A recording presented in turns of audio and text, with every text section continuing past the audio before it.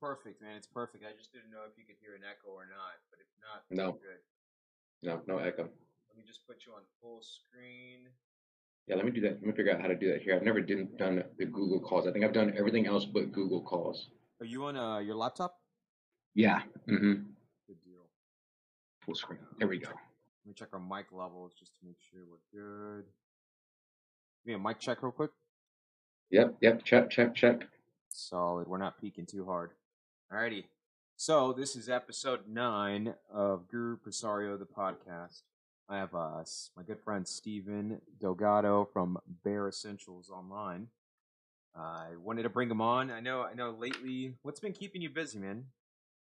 Man, I guess my daughter, let me stop. Let me hold right there because if I don't correct you, my daughter, my 11-year-old daughter will get mad at me. So it's Stephen and not Steven. So Stefan. it sets her, my wife off the most when people mispronounce my name and I don't correct them. I let them go throughout the whole time just calling me Steven. So easily done, but it is Stephen. And the funny story is my brother's name is Steven and my sister's name is Stephanie. So that's a Oh, problem with no it all. way. Yeah. Right on. So yeah, Stefan. But no, I mean, I guess with the COVID and everything going on, it's just been trying to manage that with, a young daughter who plays a competitive sport, a house that has, myself and two other people that work from home, in the process of also selling and buying a house. So I think, just a lot of stress, trying to manage the pandemic and trying to manage life in general, it's just been a little bit of everything. You said you're listing your house? Yeah, well, we've already sold it, so now we're just waiting for the new house to be done. So that we got most of it done. Now it's the logistics that is killing me. The move, the storage. Making sure a place is going to be done in time. All the fun grown-up stuff. Right. It's funny. It's funny you say that. I listed my place maybe like 3 months ago or 2 months ago, right at the start of the pandemic, and it's been an adjustment when I do a showing, man. Oh, it is, man. It is. Especially during the pandemic, it's been kind of crazy because you don't want to go out to eat, but yet you have no choice because you can't. You don't want to stink up the house with food smell and make the kitchen a mess. Uh, Right, man. Right. And then, as I understand, you've been registering voters here in the city. Are you originally from San Antonio? Yeah, so I guess a little bit of background. I was born in San Antonio. My mom and dad are both from San Antonio, from the east side, is where they grew up. But I grew up in Dallas. Dallas is what I consider, I guess I used to consider it home, where I was raised, and then came back to San Antonio. I guess now, let's see, my daughter is 11. I guess we've been here now for maybe 7 years, 8 years now, somewhere right around there. Um, Right. but yeah, this is home. So yeah, I've been going around trying to register as many people as I can that are either A, not registered, B, need to get the registration corrected, or even just need to confirm if they're even. I mean, there's a lot of people who just don't even realize if they're registered or not at this point. Right. Right. Yeah, I feel like it's a good thing, man, because not a lot of people. I myself, growing up, I come from a Latino black background, and Hmm. switching the screen here. You're good. Yeah, growing up, I mean, voting and the whole thing. My parents immigrated. Well, my dad immigrated here from Mexico. My mom was originally from the United States. I myself Uh-huh. was born in Mexico, but it was definitely it wasn't something that was kind of taught to me growing up. I didn't know Hmm. about the whole voting process and all these things until, I mean, I was late to the party, maybe like sixth grade. Oh, I mean, So I could probably beat you on that. I didn't vote until my first election was in nine until I was 29 years old. I mean, right. um, you Well, know, don't get me wrong. I didn't vote when I was in sixth grade, but I didn't like acknowledge the idea of like what I a got vote you. is.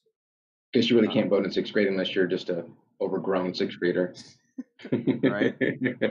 Yeah, man. But that's good. Like I said, I saw you doing that. I felt like, hey, it's important. Let's start a conversation on kind of the situation that's going. Give Yeah, me one quick second, Stefan. you're I good. want to make sure that we're not dropping frames. Okay, you're good. Bear with me here.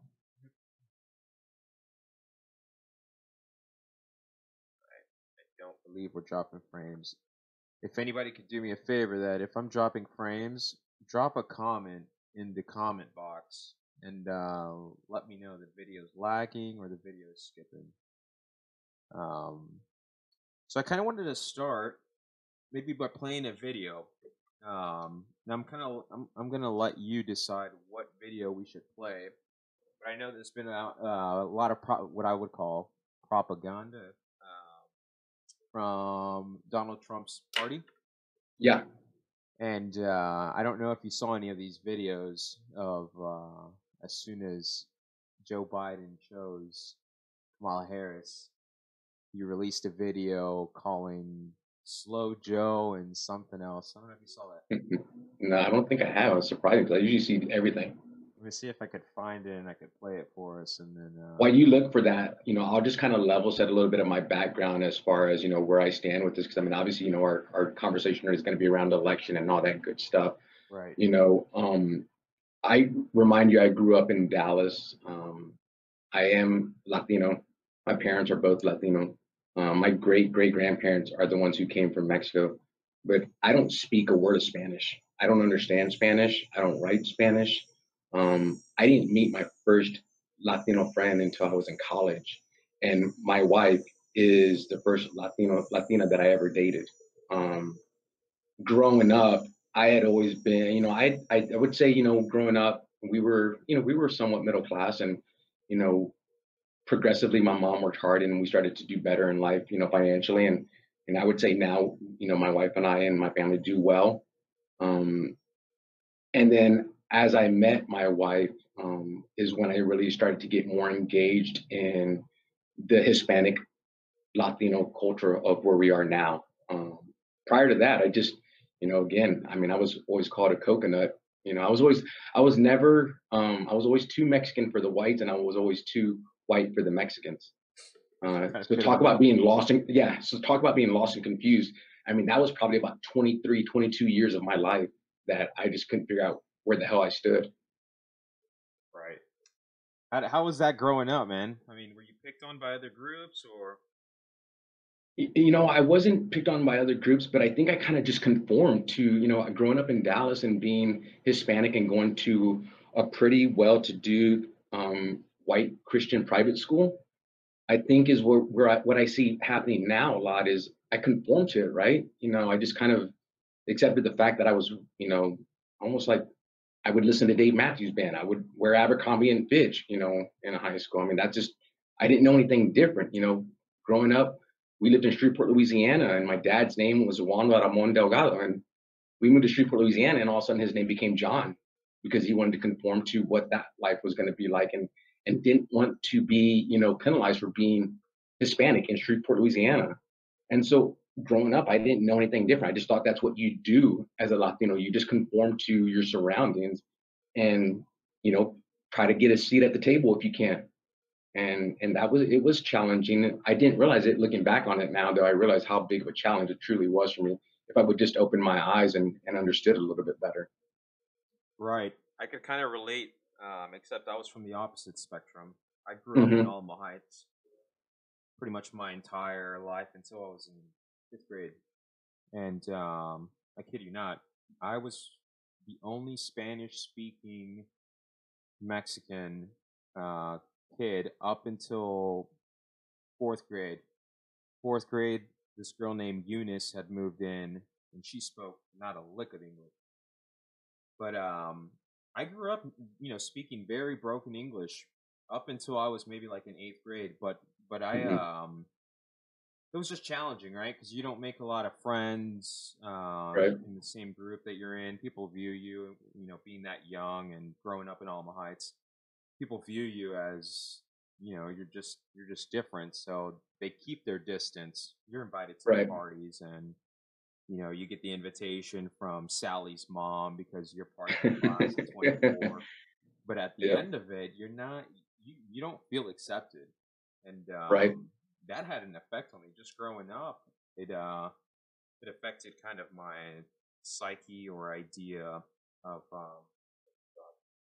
You're good.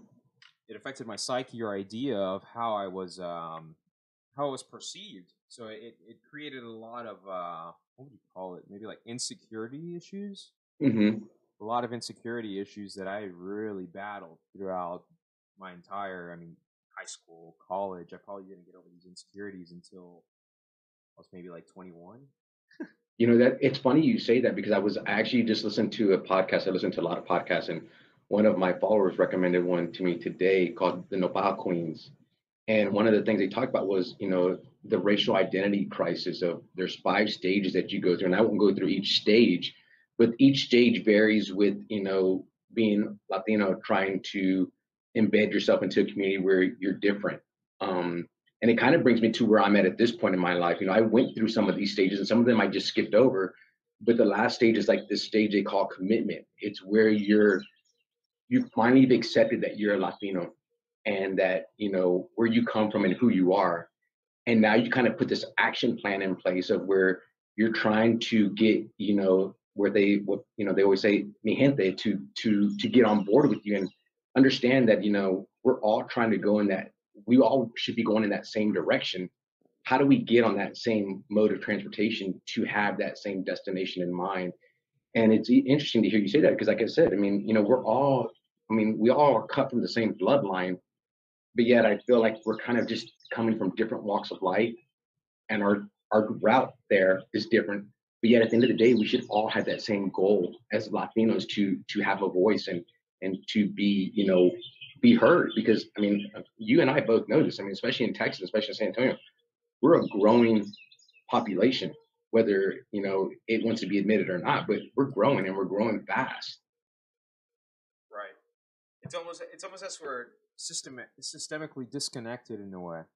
I Mm-hmm. almost feel like Mm-hmm. there's a lot of things that get published or a lot of things get pushed out, whether it's by the media or whether it's by local lobbyists, whatever it is. But I almost feel like it's almost done in a manner to systematically kind of break, you know, the community apart. And I just speak from a Latino community. I don't know if the African American community feels the same way, Right. or if just Americans feel the same way. If maybe they're split in a certain aspect, but I definitely feel that way in a sense. Coming from the Latino community and growing up as as a Mexican American. Yeah, I think I think there is some that comes from the media. I mean, but that's I always tell, buddies of mine, I mean, that's our responsibility for us to do our research and do our studying to verify, what is factual, what is not factual. I mean, it's very easy for us to just be consumed and be lazy about the information that we take in and just take it for what it is and not ever do our homework to find out, is that factual? Does that make sense? And Right. that's the world we live in now, right? Because of social media, it makes it easy to be lazy. Right.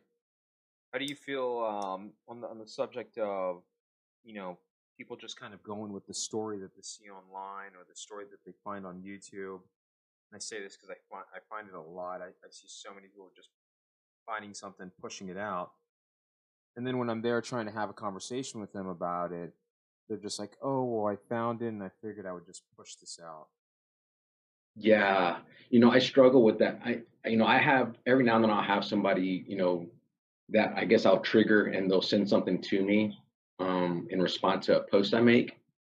And I always tell them, I put things out there for people to consume at their liking, right? I mean, you don't have to follow me, you don't have to consume my stories or my posts.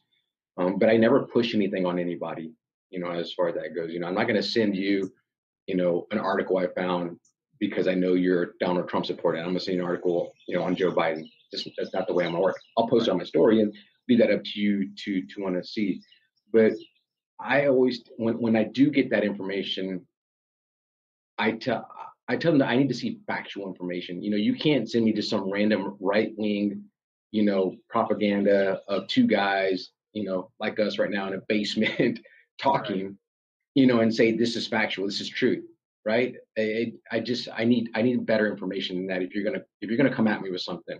And I don't know it all. I mean, and I still study every day, in this political game because I don't know it all. I mean, and there's times that I do have to do a little bit of research. There's times that my wife will question me and challenge me and rightfully so. And I'm going to do the same thing if somebody sends me something. If I don't agree with that, I'm going to challenge you back. I'm not asking you to send it to me, but if you're going to send it to me, I will challenge it back. Right. Right. Yeah, I'm very open minded. I mean, I get inquiries the same way that you do. Where I'll post something on my story, they'll Hmm. respond and they'll say something. And, I've had great friends, like very good friends that I've grown up with, do this. And at the end of it, I want to get factual information, so I do ask for the facts, and I definitely want to know where they're coming from. But the biggest test that I have, that if anyone, because everybody knows that I come from a very open mind. I grew up with conservative mindset and ideals. Like my entire life, I related to George Bush. I related to not supporting Obama. I mean, these are Hmm. the ideals that I came from. And as the 2016 election came through, a lot of things began coming to light, and more specifically, was kind of the GOP's response to just actions by the Trump administration, right? And and really kind of where my conservative ideals sat in terms of how I lived my life, and what I believed was the best for humanity, right? The utilitarian approach as to what's better for a society. And the more Hmm. that I began to experiment with that or question these things, I began to realize that a lot of the right, in my opinion, a lot of what's coming out from the right wing isn't necessarily what is the best thing for humanity. Yeah, I mean, Um, I'm not far from. I mean, I had similar approaches to politics like you did. I mean, I would have considered myself, a Republican prior to me voting, um, because I did have some conservative thoughts, on the way things should go or would go. Uh, like I said, and it wasn't really until my wife and I, Lena, started having more, conversations and engaged more in political talk to where it kind of opened my eyes up a little bit more as far as, what benefits the Latinos the most as a group, not individualistically, and that was always my approach to politics. And I think that's why I didn't vote for so long was I always thought, well, what has he done for me? Individually. Or I can't get on board with everything they're saying, so I'm just not gonna vote. And we're at a point now, where I believe for Latinos, it it's about the direction that we want to go as a culture, and I don't believe that the leadership that we have now is wanting to take us in that direction. I mean, it does. You can't change my mind on that. I mean, it doesn't. He doesn't. I mean, Donald Trump, in my opinion, has no desire to have Latinos in this country, whether you're legal or illegal, obviously, for sure, illegal. But I mean, he's never done anything for Latinos now. I mean, I think you commented on a post that I put on my story about the whole $600 check that came through, right? right. I mean, I have family on the border and will tell me that, you have Hispanics walking around talking about how Bobby Trump cut them a $600 check, dude. Puppy Trump. I Bobby love it. Trump, dude. I'm like, are you serious? I was like, you really think? And he's an evil You mean the genius, the man. $1,200 check is what you're referring to, right? Yeah, the $1,200 Yeah. check. I mean, he's an evil genius. I mean, he put his name on the check because he knew that when they opened up their mailbox and got that check, he was like, holy shit, Donald Trump just cut me a check. This guy Right. really does care about me. And I said on there, that's not even his money. That's your money. It's your tax money. And it Yeah. just baffles me that these are still the conversations that we're having today. They don't care that he called your people racist or murderers. They don't care Right. that they're caging kids or separating families. They don't care that for the past month and a half he's been talking about coming through with a plan for DACA, and there still is nothing. There still is Right. nothing. I will. And I will say to that effect. He's got a smart ass marketing team, because he knows that the majority of, and I speak for my own people. Um, the majority of the Mexican American community, perhaps there's a disconnect between acknowledging how these stimulus plans get passed. Right, fiscal Mhm. policy is enacted not at the White House. It goes beyond that. And I feel that there's definitely a disconnect in people being educated on who's really writing this check, right? Yeah. Who passes these stimulus policies, right? These are passed by our lawmakers, and then ultimately goes to the White House, right? So I feel like in him, like you said, putting his name on the check, it's a blatant, to me, it's a blatant slap in the face to people that don't come from an educated background, to where they understand how policy is enacted in the United States.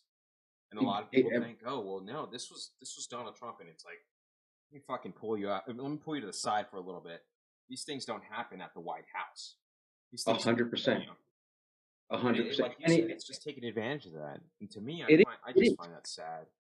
And look at the second round. I mean, look at the second round, right? I mean, he signs this executive order, so-called executive order, where he's going to put some of the bill. Again, Bobby Trump's going to put some of the bill, and then the rest of it's come from the states, right?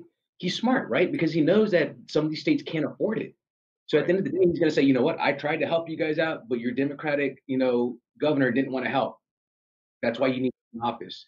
And that's not factual, man. It's just not factual. You can't do you just it's all like just smoke and mirrors with him. I mean, he's a salesman, you know, everything's optics, and then it's just repeat, repeat, repeat, repeat until you actually either say, damn man, I'm so tired of listening to this dude, he's right, or you just don't even want to study up anymore because you're just like, I guess Donald Trump's right. I mean, I guess COVID is gonna magically disappear one day. Right, here we are, cases upon cases after. Yeah. I still review those videos of him um, saying what he said, and people say, "Oh, well, it's the media pushing it, that he didn't really mean it like that."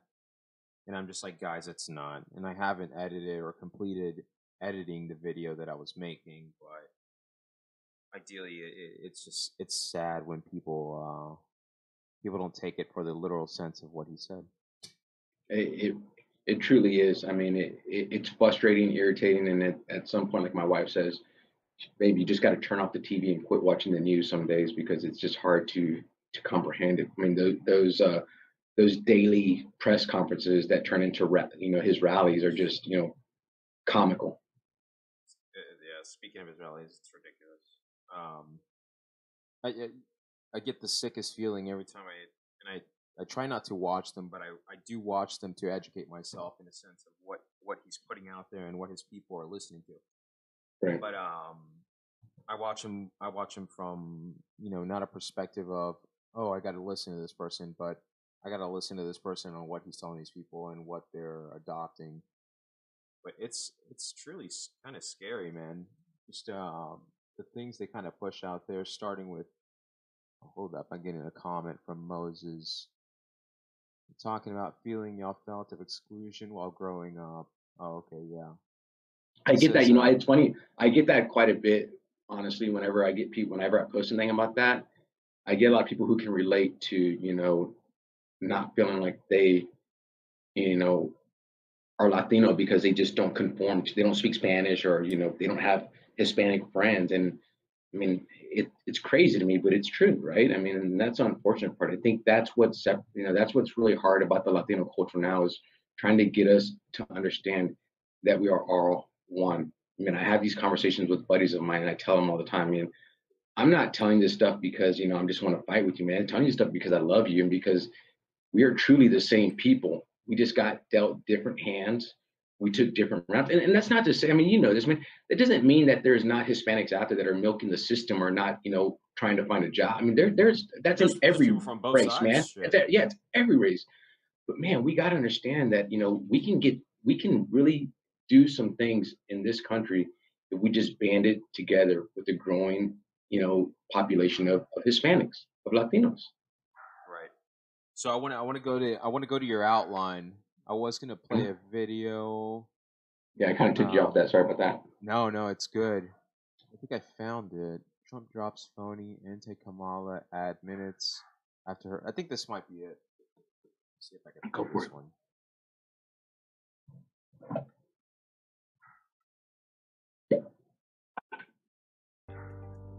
Nothing happens in business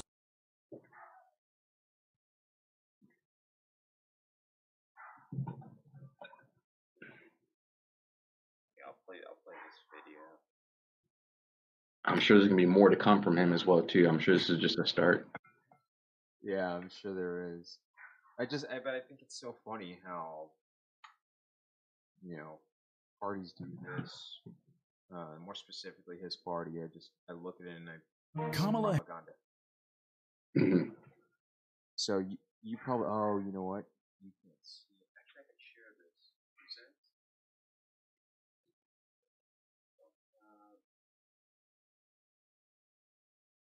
No, if you can see this pop up on your screen. You see it now? Yeah, I think so. Yeah, here it comes. It's coming in now. All right, good deal. So I'm gonna play this and then we'll come back. Okay. Harris ran for president by rushing to the radical left, embracing Bernie's plan for socialized medicine, calling for trillions in new taxes, attacking Joe Biden for racist policies. Voters rejected Harris. They smartly spotted a phony. But not Joe Biden. He's not that smart. Biden calls himself a transition candidate. He is handing over the reins to Kamala while they jointly embrace the radical left. Slow Joe and phony Kamala. Perfect together. Wrong for America. And it's like we're 3 years old now. It's like we're 5 years old. It's just it's crazy to me. I mean, I think it's just so funny how it's like the radical left, phony Joe, slow Joe. I'm just like, can we just talk to each other like human beings? and I just read something earlier today that and again this is things I read and probably need to do more research on it, but this could be like one of the most progressive tandem that we've seen in a while if they were to win and be in the White House. And not to say that they're going to meet the progressive quota what people want to see, but factually it probably is the most progressive group that could be in the White House, depending on how things play out. And I think a lot of that's going to, I think, the thing I look at, when I look at presidential elections now and going forward is who's going to be on that team with them to help lead this country. And I think that's a concern that I have now with the current administration is that team just concerns me. I mean, you have Stephen Miller, the most racist white dude in this country, in this world possibly, writing his immigration speeches and dictating his immigration policy. Tell us a little, whatever you know about Stephen Miller. That way, the audience will understand. So my understanding, from what I know, Stephen Miller is a Harvard graduate, and it has been shown that he had racial tendencies back even in college with his different writings and I guess the college papers and whatnot. And so now he's in charge of writing a majority of any speeches that Trump typically gives around immigration. Back during the days of the Muslim ban and the child separation, it all came through him. It's all his. I mean, let's be honest. I mean, Trump is just the one who goes out there and talks. He's got people behind him pulling the strings, right? And that's who Stephen Miller is. And yeah, smart people, very smart people. Whether they're people that I can agree with or not, we know that. But the very majority smart. I don't agree with. yeah. But I mean, I'm not going to take away their smartness because they are very smart people, and they know what they're doing. And Stephen Miller is one of them. I mean, he is by far, and I think him and Barr are the two ones that concern me the most in that administration, because of where we are today. Right. There's a lot of power that not only lies behind the seat at the White House, right, but with the Attorney General. I mean, we saw it whenever the protests were happening in front of the White House, and then they got cleared out. And ideally, he was kind of putting Attorney General at the forefront of it and saying it was more of a safety thing. And to me, that's like, I don't know. I mean, we know what the Trump administration is. We know Trump's thing is it's only good if it's for him. If it's not for him, then it's bad. Right. I mean, that's what everything has always been. When protesting goes on, if they're protesting on behalf of Trump, then it's good protesters, right? They're not even protesters; they're just good, fine people. And then if it becomes against him, then all of a sudden, they're thugs. Complete bullshit. I mean, and then we sit here and we have to try to explain to people of how that makes no sense. Yeah, I actually had a friend message me because I posted something about Barr while he was testifying on what was it, 3 weeks ago. Mm-hmm. I won't say any names, but my buddy messages me and he's like, "Oh well, it's nothing but." Let me say that it was nothing but agitators that were outside protesting. And, I have friends in New York. I don't have current friends that are in Portland, but I have enough people around that have been to enough protests. I myself have been to protests, and I could tell you that it's not agitators that they're attacking. Yeah. To me, people adopt that, and they hear the media, whether it's Fox News or whether it's Donald Right. Trump speaking at a press conference, that it's agitators or it's protest the people that are out there protesting are just a bunch of bad people. And it's like, no, my thing, what I always tell them is, criminals are always going to be criminals, and if they spot displacement within a society or whatever, they're going to go and they're going to take advantage of a situation. Mm-hmm. But to say that the attorney general or the Trump administration was acting against the protesters because the protesters are agitators, to me, that's just a very uneducated response. It really is. 'Cause, I've gone back and forth with this, with the protesting and the different scenes that were played out on TV over the past couple of months with the Floyd killing, the Floyd murder, actually, not even a killing. And Right. it's a conversation, bringing it back to the Hispanic Latino culture. I mean, Black Lives Matter first and foremost. I'm For a firm sure. believer of that.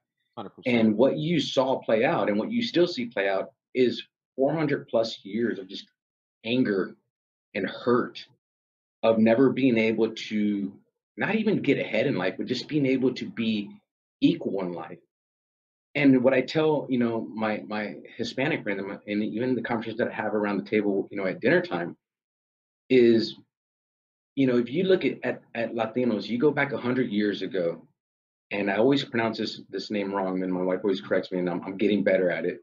But if you look at a little town called Porvenir, which is in West Texas, near Marfa, Okay. 100 years ago, there was a group of Hispanic men who were pulled out of their houses in the middle of the night by Texas Rangers and murdered. You posted For on the, this. Keep going. Sorry. yes, for the sole purpose of being brown, of being Hispanic. And that's their land. That's their land. Right. Anglo-Saxons came in and drew a line and said, okay, this is our land now, and now you're in our country, and now we're going to get rid of you. And this was 100 years ago. And so the part that I struggle with, and that I tell, my friends and my family is, are we going to wait 300 more years before we realize that that what we see today is going to be us in 300 years? That it's the same thing? I mean, we're dealing with the same situations. Again, our conversations about Latinos here, and then I'm sticking to that. Right. Our culture is celebrated all the time, right? Think about it. The movie Coco comes out, and all of a sudden, Dia de los Muertos is everywhere, right?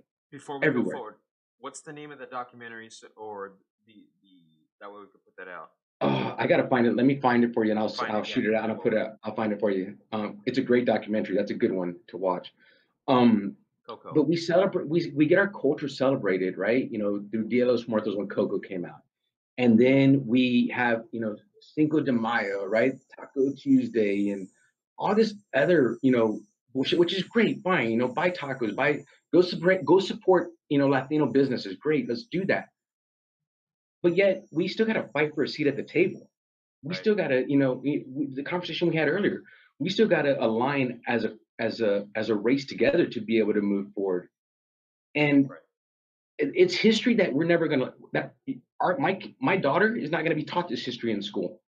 She's not gonna be taught about the massacre at Porvenir. She's not gonna be taught about what is it, 1619, about the blacks being enslaved and being brought over. She's not gonna be taught that. It's history that they don't want to teach the kids, that they don't want us to know about. And it's frustrating because it is our history, and we don't, as a culture, as a Hispanic culture, how do you move forward if you don't know your history? Right.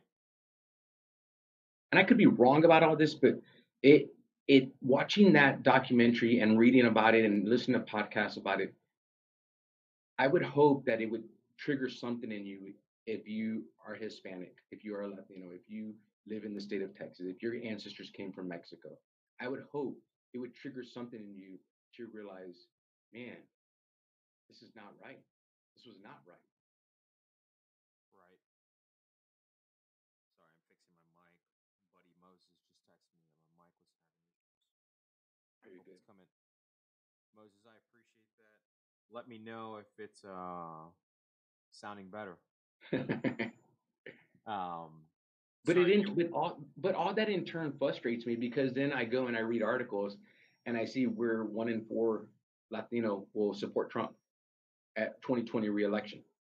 So what is that? Why do we see these signs at these rallies? Latinos for Trump.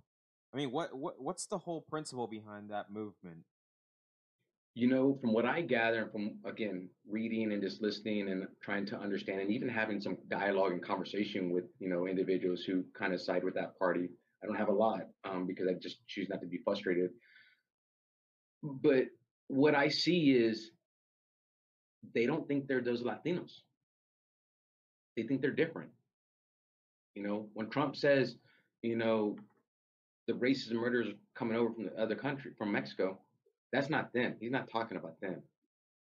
It's It's because almost you're as they're trying to build a connection with him, and then they're I mean, 'cause I've dealt with so many Hispanic people of authority, whether it's a police officer or whether it's Mhm. something. But I always feel like someone, whenever I interact with another Hispanic or another Mexican American, it's almost as if they want to put me in their place. Yeah, it's crazy how how that goes. I was reading an article the other day in USA Today, and it was a journalist that went and interviewed Latinos for Trump, asking them what their thoughts were. Where did that come from? And a lot of it was that is that he's not talking about me, and it's that mentality also too. And I was talking to my wife earlier about this. Right. It's that mentality of that I was born on third base, and I said I hit a triple. No, you didn't hit a triple. I mean, it's the same example of my 11-year-old daughter. My daughter is living on third base. She didn't hit no triple. We fucking got her to third base. And now it's up to her to understand that we got her to third base and to realize how she's going to get home now. And it's that mentality that keeps us like, we're against each other. It's crazy to Right. me. I mean, it's I go back to that vision, that view. I'm gonna get sports. I'm gonna throw some sports in there of Allen Iverson shooting over Tyronn Lue and then walking over him, stepping over him. That's Latinos, man. We don't pick each other up. Right. We keep each other down, and then we're like, hey, man, that's. I think of like the Castro brothers, man. They did great things. You know, they were good for San Antonio, but yet I still have people that I hear talk bad about them. I mean, they are good for our people. They are you want them representing us in this state and in this country. I mean, Julian would have been, and I was slow to get on the Julian train, and now I look back and my wife was the first one to be on that train, and she, which they're, the women are 99% right. I think we both should admit that they're 99% right at the time. She was right. I mean, he cares about our people. He was going to do good for our people, and I hope he's on Biden's cabinet. I hope for some way that works out because he progressively wants to make our culture better. Right. Whatever happened with him running? Because I know he was gonna run. Did he drop out, or did just he didn't start the campaign? I think he dropped out. I think he didn't get enough. He was struggling Yeah. at some point. I think he got struggled. He was starting to struggle with raising enough money Right. to get. And I put some money to his campaign because I progressively got more and more on where he was going with what he wanted to do, with his vision. He's smart, super smart, and I felt like he had a vision for the country for overall. I mean, not just Latinos, but just the country overall. He did well on the Obama administration. Right. I think he could do wonderful things on the Biden administration. Um, And it's unfortunate to hear other Latinos in the city that he was the mayor for still not give him the respect that he deserves uh, overall. And I think that's where we struggle as a group is how do we start picking each other up, and then how do we start lifting each other up on that pedestal and say, "Go for it, mijo," or "Go for it, mija," right? Right. And we're back there to support you. We're back there to be with you. Right. Instead we're over here thanking Papi Trump for 1,200 bucks, $600. But we got a comment. Hmm. I got a comment from actually a few people. Let me go to James Castro. Always talk about the video, the radical left of helping people. So that's exactly what I'm saying, man. It's the better Yep. for humanity definitely lies with the Democratic Party, in my opinion. Let's see who else. We talked with Moses, Anthony, my buddy Anthony. I'm a half and half, but negate the fact prejudice against any color or creed is some bullshit. I had a white dude look at me and say some racist shit, and tapped like right, brother. I slapped the shit. Right. I guess he's just letting some steam out. Hey, feel free to. Feel free to. We Yeah, all have that in us right now. my brother David, man. He's good. He's not actually my brother, but I've known him for years, so I consider him my brother. He's a good guy. Yeah. Nonetheless, sorry I interrupted you. No, you're good. I mean, I think, and I get fired up about it a lot. And, my wife, yeah, again, I get going in these ramblings on it. And I think it's because, you know, we should realize how powerful our vote is and our voices. I mean, we are constantly adding more and more Latinos to the voting population every year. We are populating more and more the swing states. right. We are also considered a swing vote, because we don't really align. I mean, some of us kind of have Republican tendencies, some of us have Democrat tendencies. So which means, we can go either party. So either party could appeal to us. The thing that challenge now is there is no Republican Party, in my opinion. It's the Trump Party. Right. That's I just exactly what listened it to a, is. I listened to a podcast just yesterday, and it was one of Mitt Romney's I guess marketing guys, that when Romney was running against, I think he ran against Obama, if I'm correct. Right, when he was campaigning. And yeah, when he was campaigning, and it was an interview with him, and his comments were basically along the lines of, if Trump doesn't win this election, the Republican Party as we know it could be over for years to come. Right. They've lost their credit. They have absolutely lost their credit, in my opinion. Mitt Romney is the only Republican that I respect. Honestly, he's the only one. I mean, during the impeachment process, I think he's the only one who actually stood up. If He I'm was. not right, I think he I stood think it was. alone. Yeah. I mean, I think it was probably him. I mean, he's the only one who, at this point now, is speaking up, even during the Black Lives Matter, which and he's a politician who comes from the state of Utah. Right. I don't know if you've ever been to Utah. There ain't very many black people in Utah. Right. I mean, I've it's never Mormon. been, but I've had friends that live there. It's majority Mormon. I mean, to see somebody like him come out and march and protest with them and say Black Lives Matter Right. is pretty, pretty substantial.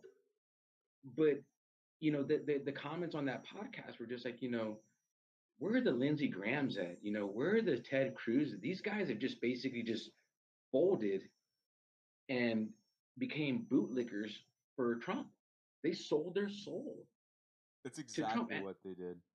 And I'm interested in seeing what's going to happen. If we play advocate, devil's advocate, and it works out to our favor, Biden and Harris win. What happens in those 2 or 3 months afterwards with these guys? Where are they at then? Oh, we never really supported him. We just kind of did it because he was part of our party, quote unquote. I mean, where do those guys go? Right. It's going to be interesting to see how that plays out over the next. I mean, we're in August. Next couple of months on what direction this goes with those guys, because they're going to be in trouble if it doesn't turn out for Trump. Right.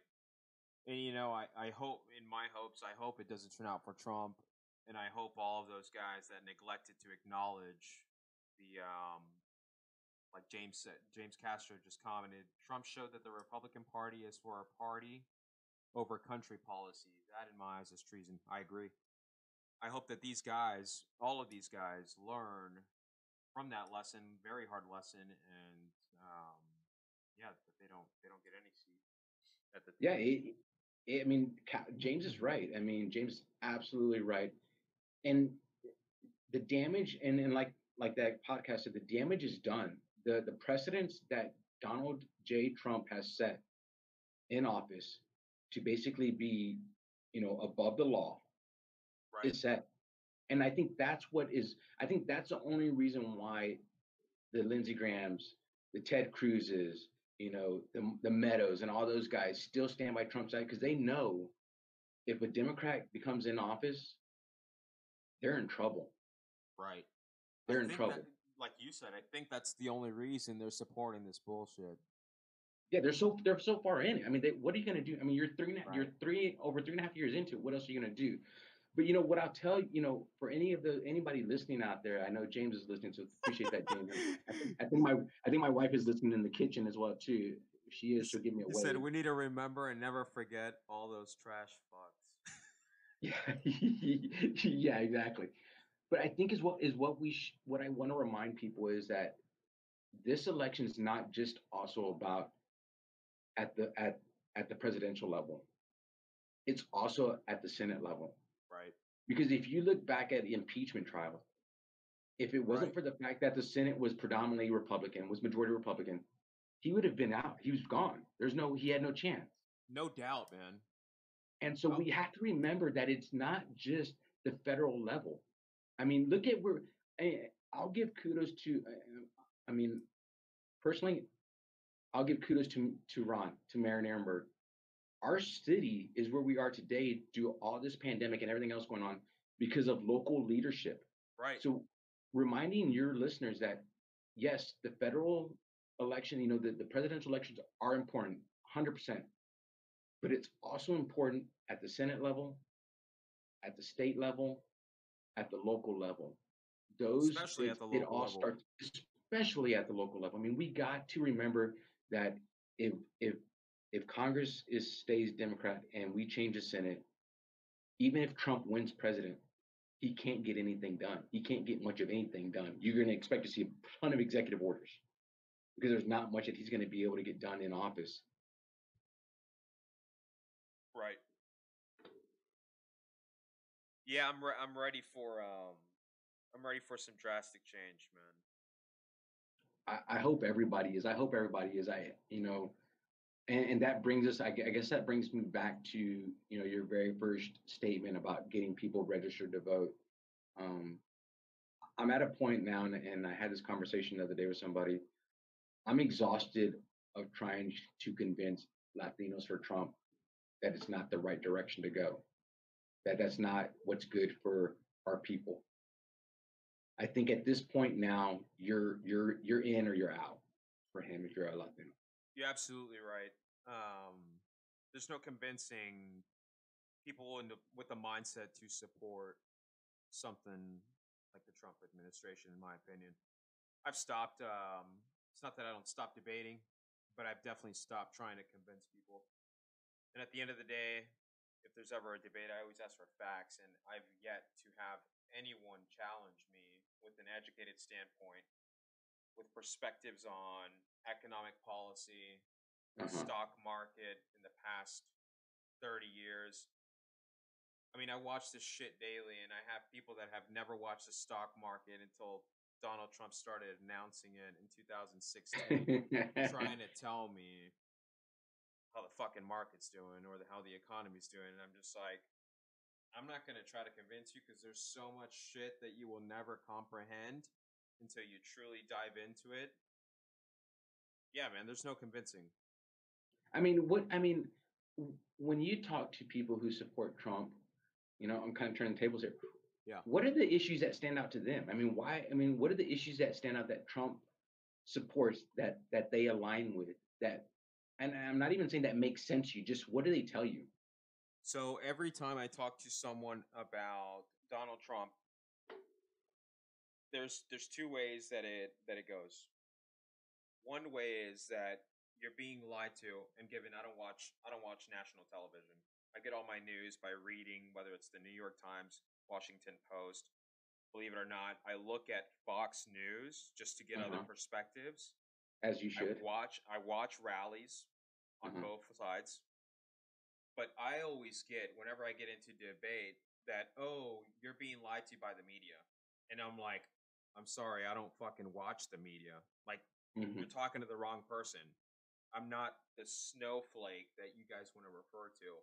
Like, I'm if there's an open-minded person when it comes to politics, bro, it's fucking me. Um, so it's always that. The attack is always, you're being lied to. They're painting him as this person. You need to do the fact search. And at the end of the day, it's like, buddy, I've done my fact search. But if I were to try to explain this to you, we would get nowhere because there's so much that goes into understanding fiscal policy, monetary policy that comes out of the Fed, um, lawmaker decisions, all of these things. There are so much context under that it's not even worth arguing to a person that their attack is, you're being lied to by the media. Yeah. First of Yeah. all, I don't watch the media, so that's not it. And then second of all, I can't ever, anybody who ever supports Trump, and I ask for an educated response or any type of open-minded criticism on policy when it comes to economic or fiscal policy, I could never get a response in terms of criticism. I could criticize the left and the right all fucking day. I've never had anyone that has supported the Trump administration, and I challenge whoever's watching, bring it on because I would love to have you on the podcast and have that type of conversation. But I've never had someone that have supported the Trump administration challenge me in a sense that they're bringing economic policy perspectives or anything that really touts the Trump administration, such as a great economy or a great stock market or whatever is going on. Whatever the claim is, this is what makes Trump great. I've Hmm. never had anyone give me a good perspective and a good open minded criticism on it. Yeah. I mean, I'm right there with you. I mean, it it baffles me. It's a struggle. I mean, they go to the economy, but yet he's torn down the economy within the past 3 months. Just by not acknowledging a pandemic that we're still Right. dealing with now, that is also killing Latinos at an alarming rate Right. because of reasons that he won't change. Latinos are underinsured, if they're even insured, Right. have the most underlying issues. And his whole thought is like, well, people aren't dying. Yeah, but man, what about people that don't have insurance that are spend a week or two in the hospital? What Right. does that cost come out for those guys? I mean, there's more to, are the people who come out with, life changing, ramifications from dealing with COVID-19. I mean, those are the things that people don't, I don't think people quite understand. Okay, people may be dying. Even if we said COVID didn't kill anybody, how does it affect you as a person going forward? Whether that's through your medical bills or that's through your recovery, that's through, people who will live with heart conditions after it. I mean, there's more to it that people don't realize. And it's just like we just keep thinking, I don't know, man. It gets frustrating just to hear him up there and not acknowledging it, and especially when it's killing off Latinos and Blacks at an alarming rate. Because we're Right. also, we live multi-generational, right? We live with our grandparents. We live with our aunts. We live with our cousins. We go and visit them every weekend, right? I mean, we don't think anything of it. It's just our family. It's not. I mean, that still is considered social distancing, right? Because it's my grandma. I see her But every weekend. even some people live with their grandparents. Like, I know Yeah. people that live with their grandparents in the Latino community, and it's like, you can't help these situations. This is living situation. Again, going back to my podcast ramblings, I listened to one today that was talking about a meat packing district in South Dakota where people were dying in the meat packing company, and the aunts and uncles worked in there. and they wouldn't let them stay home. They're essential workers. People were still dying. They were still making them go to work. Came back. They got COVID. Passed it on to a grandparent. The grandparents died. Right. I mean, where does that? I mean, and that's another thing. Latinos are essential workers. Most of them are essential workers. They Right. don't stop working, but yet Right. they get no reward for it, man. They get, oh, you know what? Go to work and hopefully you're insured, and hopefully you don't have to spend too much time in the hospital. Right. We have Navia posing the question. So truly, how do people choose the candidate that they ultimately vote for? I'll share with you said Nazi, Navia. Navia. So I'll share what I posted the other day, and I can't recall where I got it from, but it was a comment along these lines that said, "This election is not about marriage. It's not about finding the perfect person. It's about finding the candidates that are going in the closest direction that you want to go to, and getting on that bus and going to that direction, and not staying at home and sulking because you're not going exactly to that destination." And I can't, and you'll see that post from me probably weekly. And I get it, I used to be the type, I used to be the type that didn't vote, and I used to be the type that like, oh, you must, and now I'm the type that you must vote. And I get there's people that are disenfranchised right now. They don't want to vote. And Right. it's hard for me to say, hey, you need to vote. Hey man, I But came from the same perspective, and I learned a very hard lesson. so is what I would tell Nadi is who's gonna go in the direction you want to go in who's gonna go in the closest direction you want to go to. And that's how you choose who to vote for. Right. And if that's Trump, and I mean, if he even retains Pence, if Pence can even survive his debate with Harris, then go that route. If it's Biden and Harris, then go that route. But I think we're at a point now in this election was who's going to get us to the closest destination that we want to go to. Right. Moses. Moses put, I feel he puts Americans first. This is referring to Trump. I think he supports the administration. He said, I feel he puts Americans first no matter what the color, and wants immigrants to come in with the legal channel. Um, and then he says, I also like what he's doing for us vets. Well, honestly, I've heard of vets getting, but shouldn't be based off of sex color. Okay, I've heard of vets that have served the country in the Marines that are getting deported on a charge as small as, a marijuana charge. And even below that, I think it falls. Oh, I thought he wrote something else. Even below that, so I don't know if I could truly agree with you, Moses. I love Well, you, but I guess the only challenge I would have is, even the ones who come over illegal, he still is trying to get back. I mean, if you look, I mean, my understanding, I could be wrong here, but DACA are legal immigrants, right, and he still wants to send them back. If you look at the workers who come over on the visas, and that's not just Latinos, that's even, people who come from other countries, from China and from other countries to work. A lot of them in our technology sector. right, He wanted to send them back. He wanted to rescind right. their visas. So that's where, Limiting the visas, right? and Even limiting the saying or visas. closing the hey, during the pandemic we're not going to renew any visas, or I forgot what the policy was. To me, Yes. that's you're closing off the channels for legality. Yep. I'm in the insurance business, and a lot of the insured that we insure that I see are contractors, and a lot of them come over on these seasonal visas to do work. Well, Right. guess what they're doing, man? They're What's doing that? roofing work. They're doing landscaping work. They're doing manual labor. Do you want to go up on a roof at 101 degrees on a Texas summer heat? There's not a No, lot of people that will. I'm no, not a Mexican lot of and people. I won't do it. Yeah, and I guarantee the people who are in this country that were born in this country don't want to do it either. And Right. that's where I push back on it, is that he says that he wants to create jobs for people who've lost their jobs. Those people who lost their jobs don't want to go do those things, man. They Right. don't want to go on a roof. They don't want to go and cut people's grass. They don't want to go and clean your houses. That's not what they want to do. Right. So I just I struggle with his slogan of wanting to, I guess, at one point make America great and then keep America great. I believe it's I want to make America racist again, and I want to keep it Right. racist. That's And what I it, believe it truly is. I agree. I agree with you in that sense. And the idea, just to tackle this, I tell everyone this, but I don't think I've ever published it on a podcast. But to me, there's no such thing as make America great again as far as making America first. Being in the economy that we live in a globalized economy, right? There, Yeah.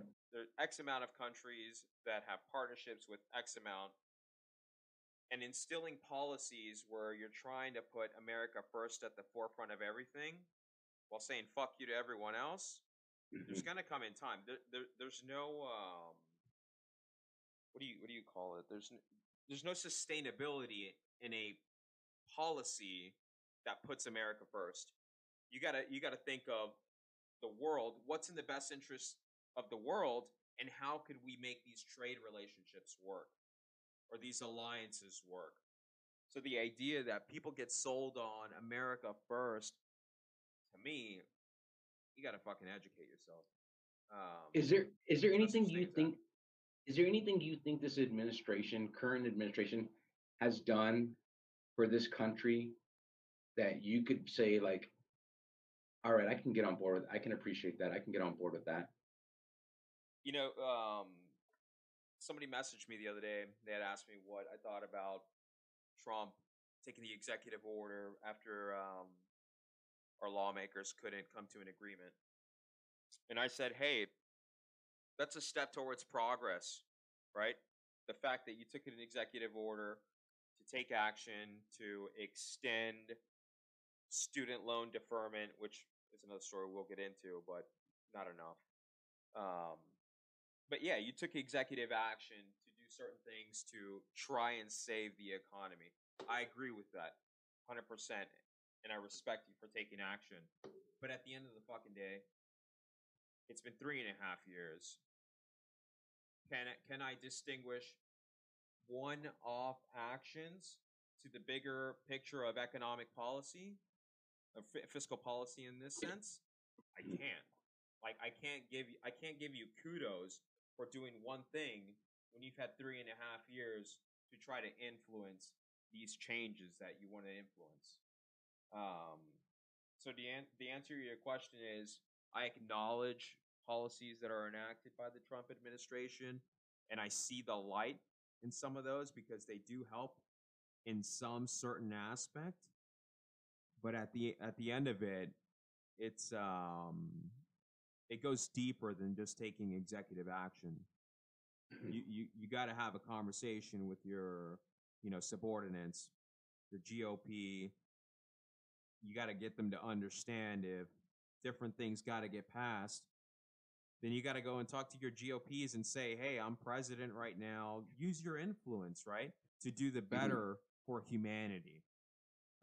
If you look at the CARE Act, what the Republican Party was trying to pass and what the Democratic Party was trying to pass, um, you look at those two and it's easy to spot. You look at the Democratic policy proposed, and that's the betterment for humanity. What I read is the Republican Party wanted to have autonomy over um, the stimulus plan that was put in action for corporations, right?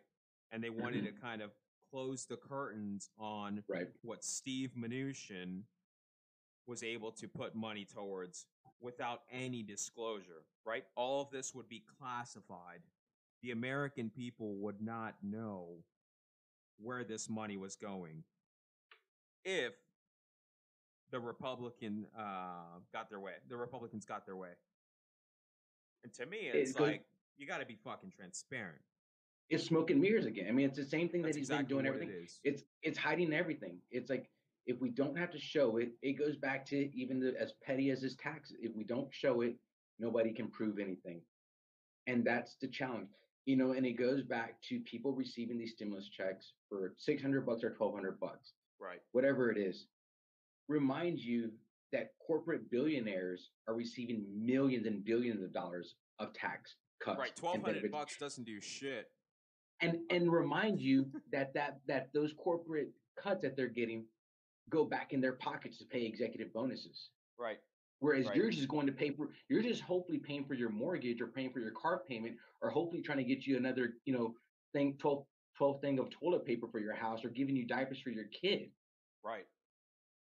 And that's a part where it's all illusions, man.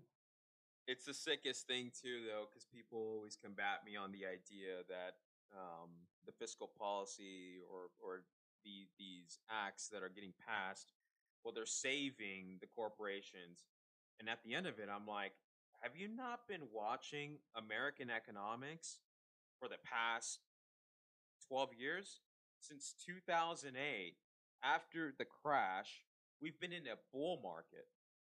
What do you think these companies are doing? They're killing it.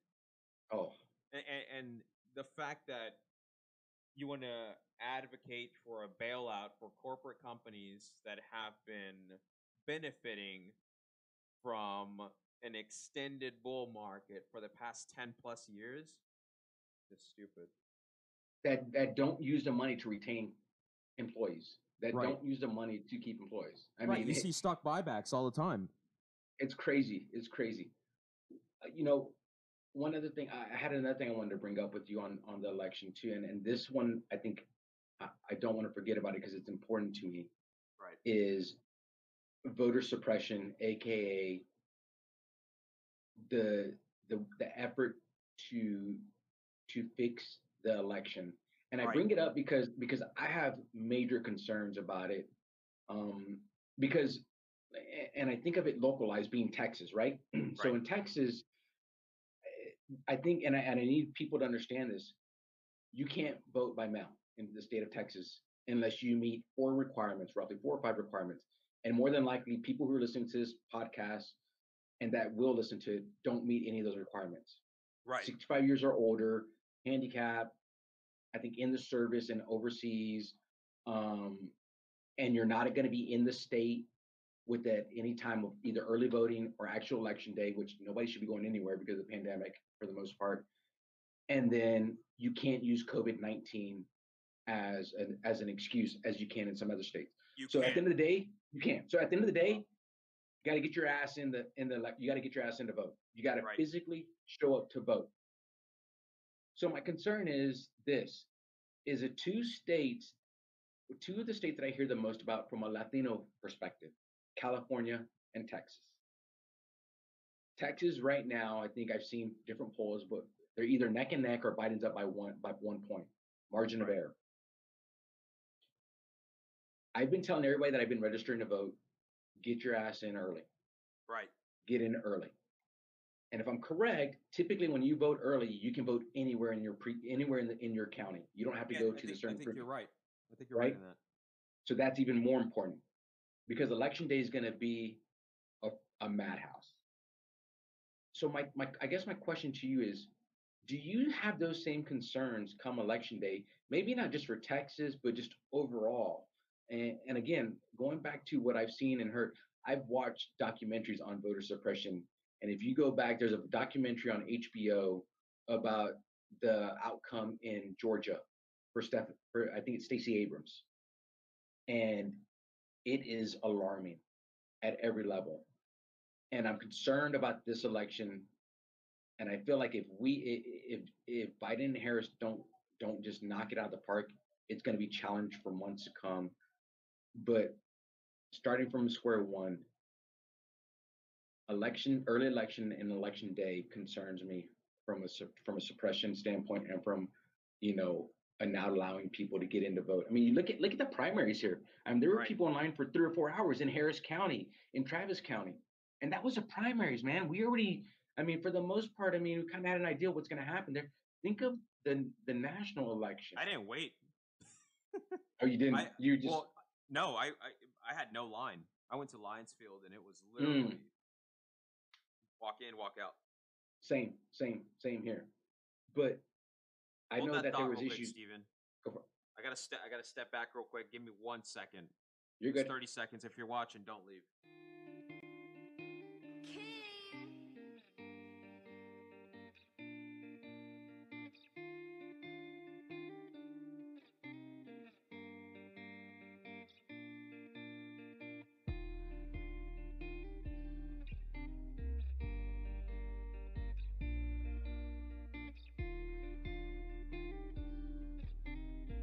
Purchase your tracks today.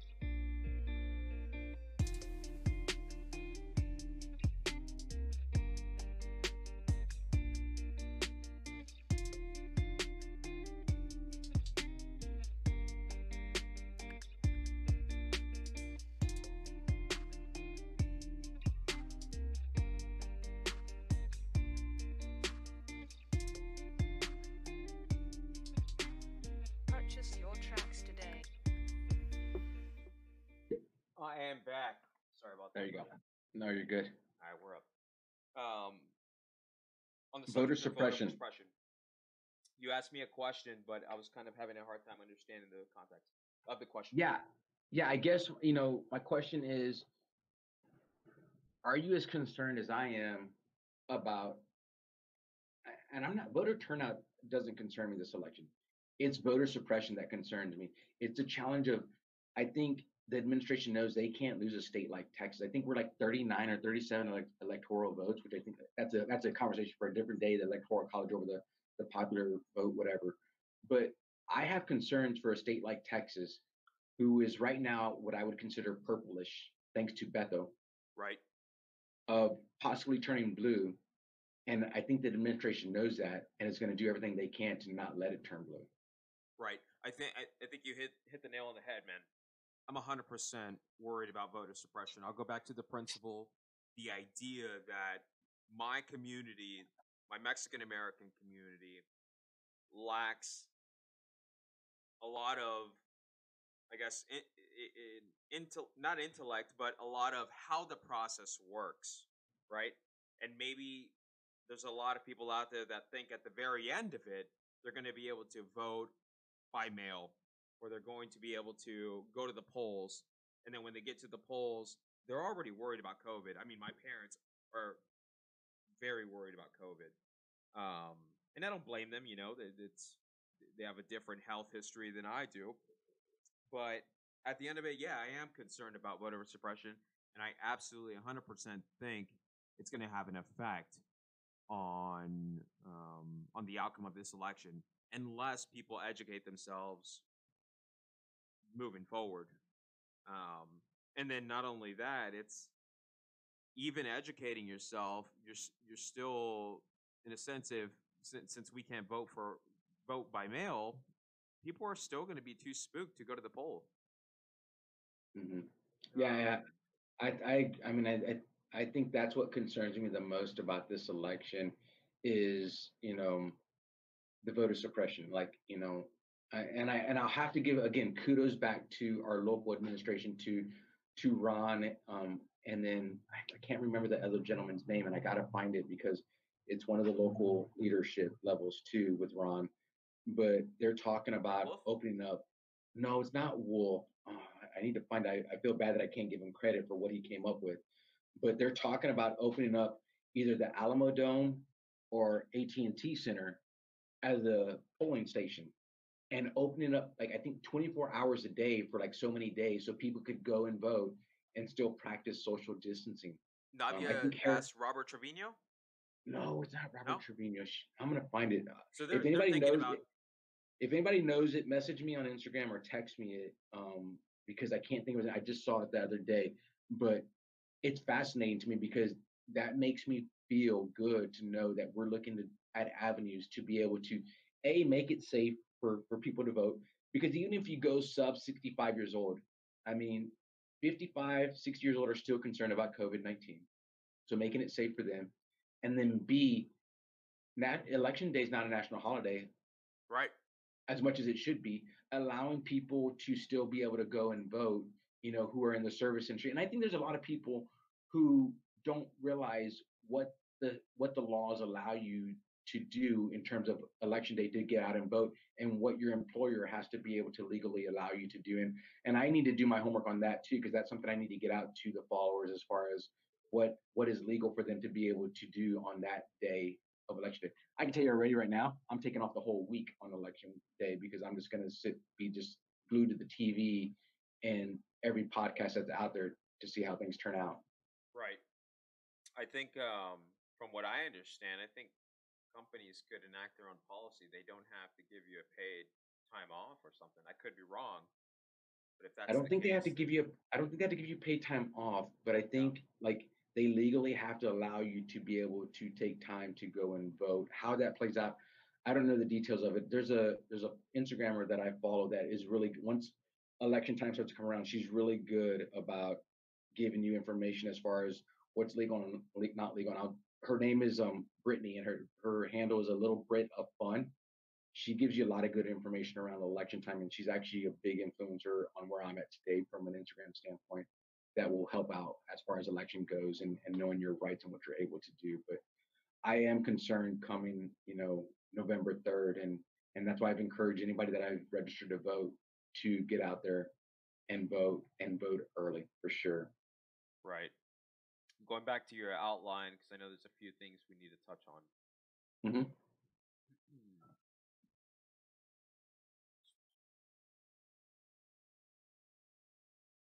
While you look at that, I'm going to keep trying to find the gentleman who Yeah, Navia here it asked, is. is it Justin? Go for it. Justin It's Rodriguez? Justin. Yeah, yes, yeah. Is that who? Yeah, tell her That's what thank you. Navia Yes, said. Yeah, thanks, Navia. yeah. It's Justin Rodriguez. There was he posted on his Instagram.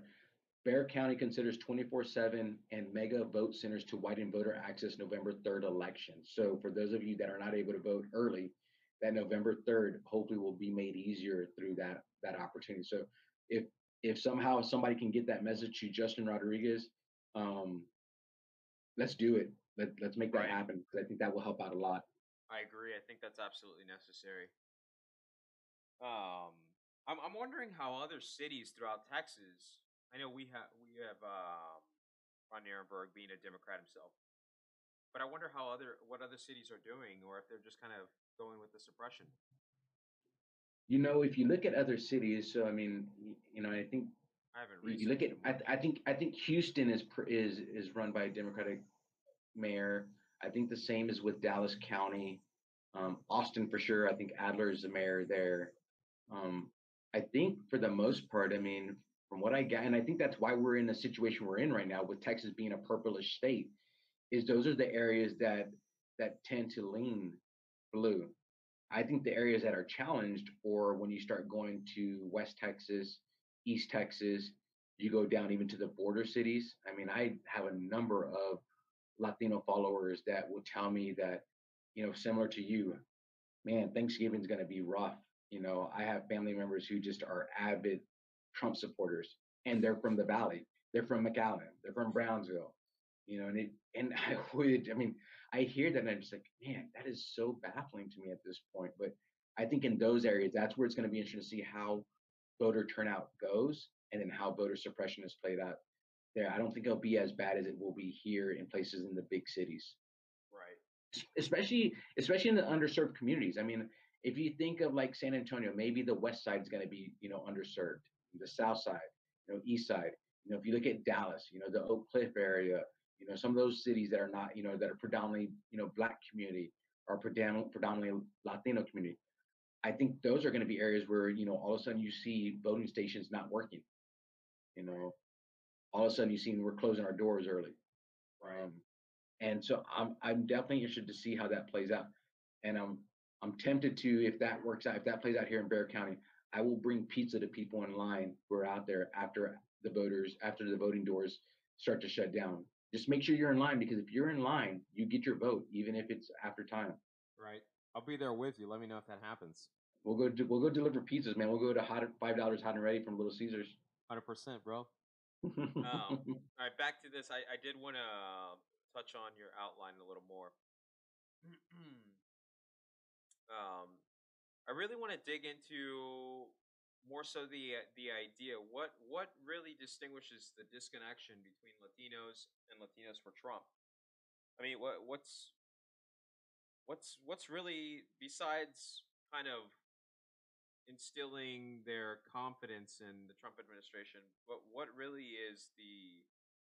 I mean, I feel like there's got to be more influence to that. For the Latinos for Trump, Yeah. or for the non-Latinos for No, Trump? for the Latinos for Trump. You know, I mean, I think that's the gorilla in the room that's just trying to address, because I mean, if you change that dynamic, right? I mean, it changed. I mean, like I said, 25 to 30% are going to vote for Trump in reelection. I mean, if you shift that even 5%, how much has that changed the dynamics of Texas overall for Latinos for Trump?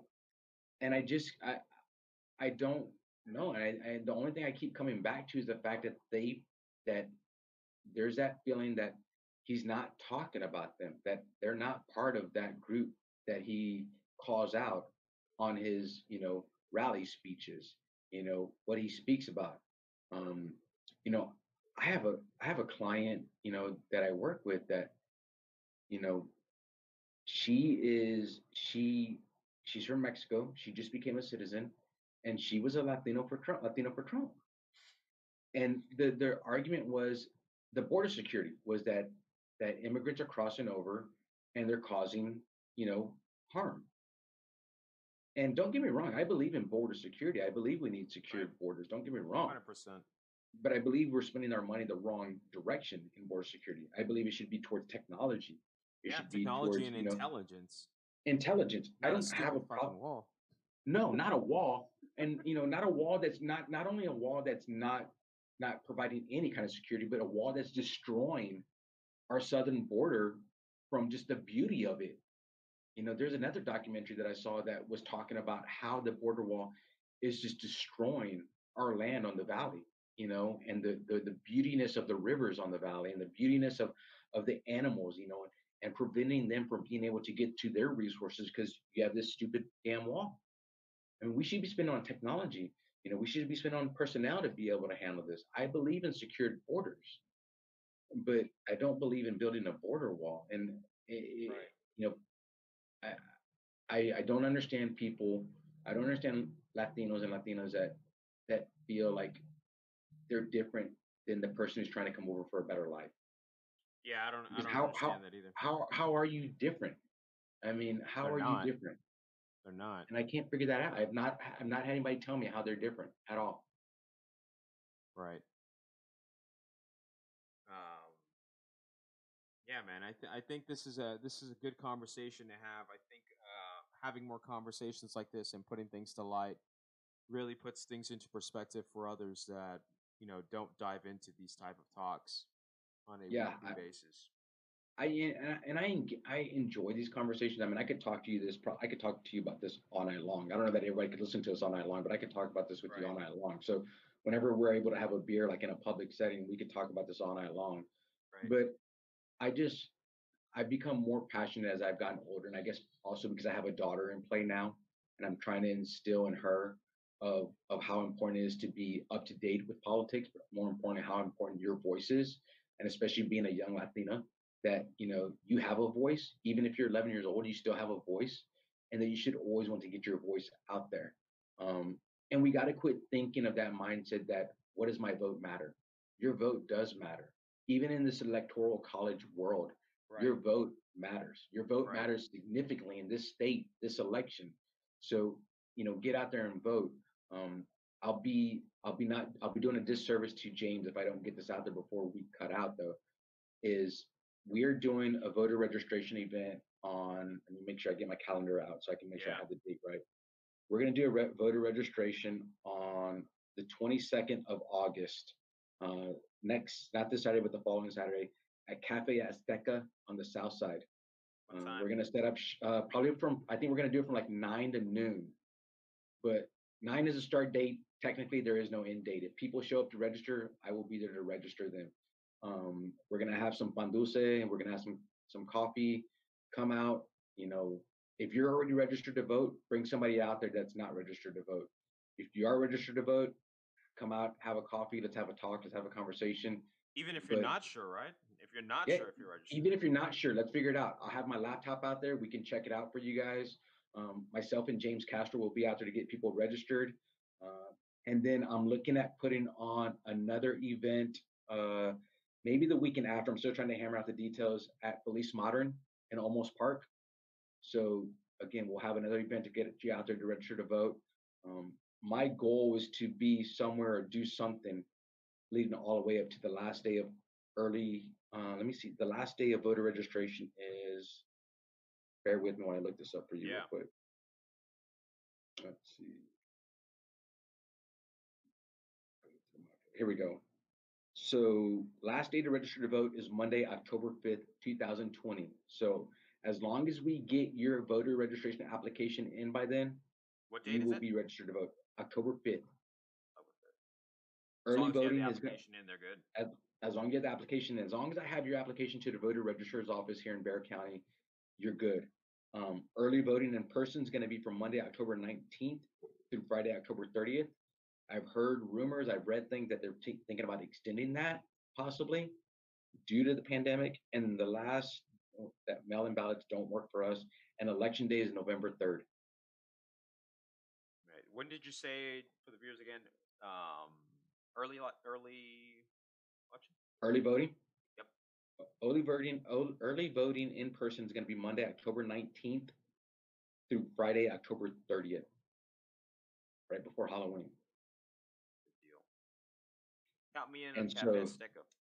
yeah, let's do that. We're going to be there. We're going to set up shop. I've already talked to Tyler. They're the owner. You've not been there. Great drinks, but we're going to get you set up. We're going to get you registered to vote.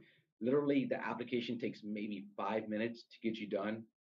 We'll get it set up, and I can tell you it does work. I've already confirmed a couple of people that we've registered to vote. They've already looked up online, and they're already good to go. So come out, join us there. If you don't follow me yet, follow me on Instagram at Bear Essentials, and you'll see continuous posts about where we'll set up. I will also meet you wherever you are in Bear County. If you're a Bear County resident and you need to get registered to vote, and you live on the south side, the west side, the east side, the north side, I will find you and I'll get you registered to vote. Even if it's just one person I got to register to vote, I'll get you registered to vote. Shoot Steven a DM. If you're watching this, shoot Steven a DM. So I know, Steven, you can't see it, but on the screen, everyone is looking at is your handle. Handle. So yeah, Stefan. at Bear Essentials. Stefan. My bad.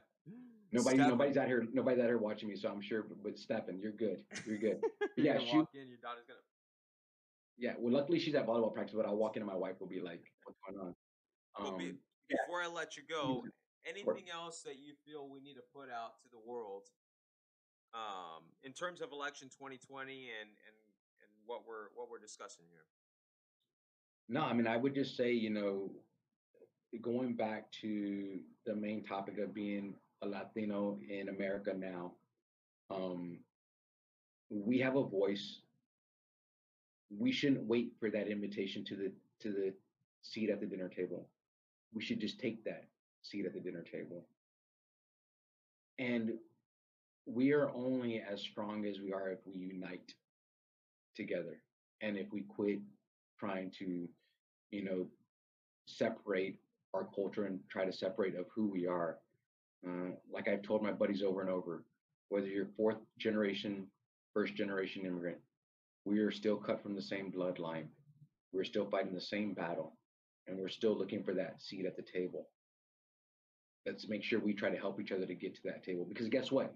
If I get you a seat at that table, more than likely you're going to try to get me a seat at that table. And that's the way it works.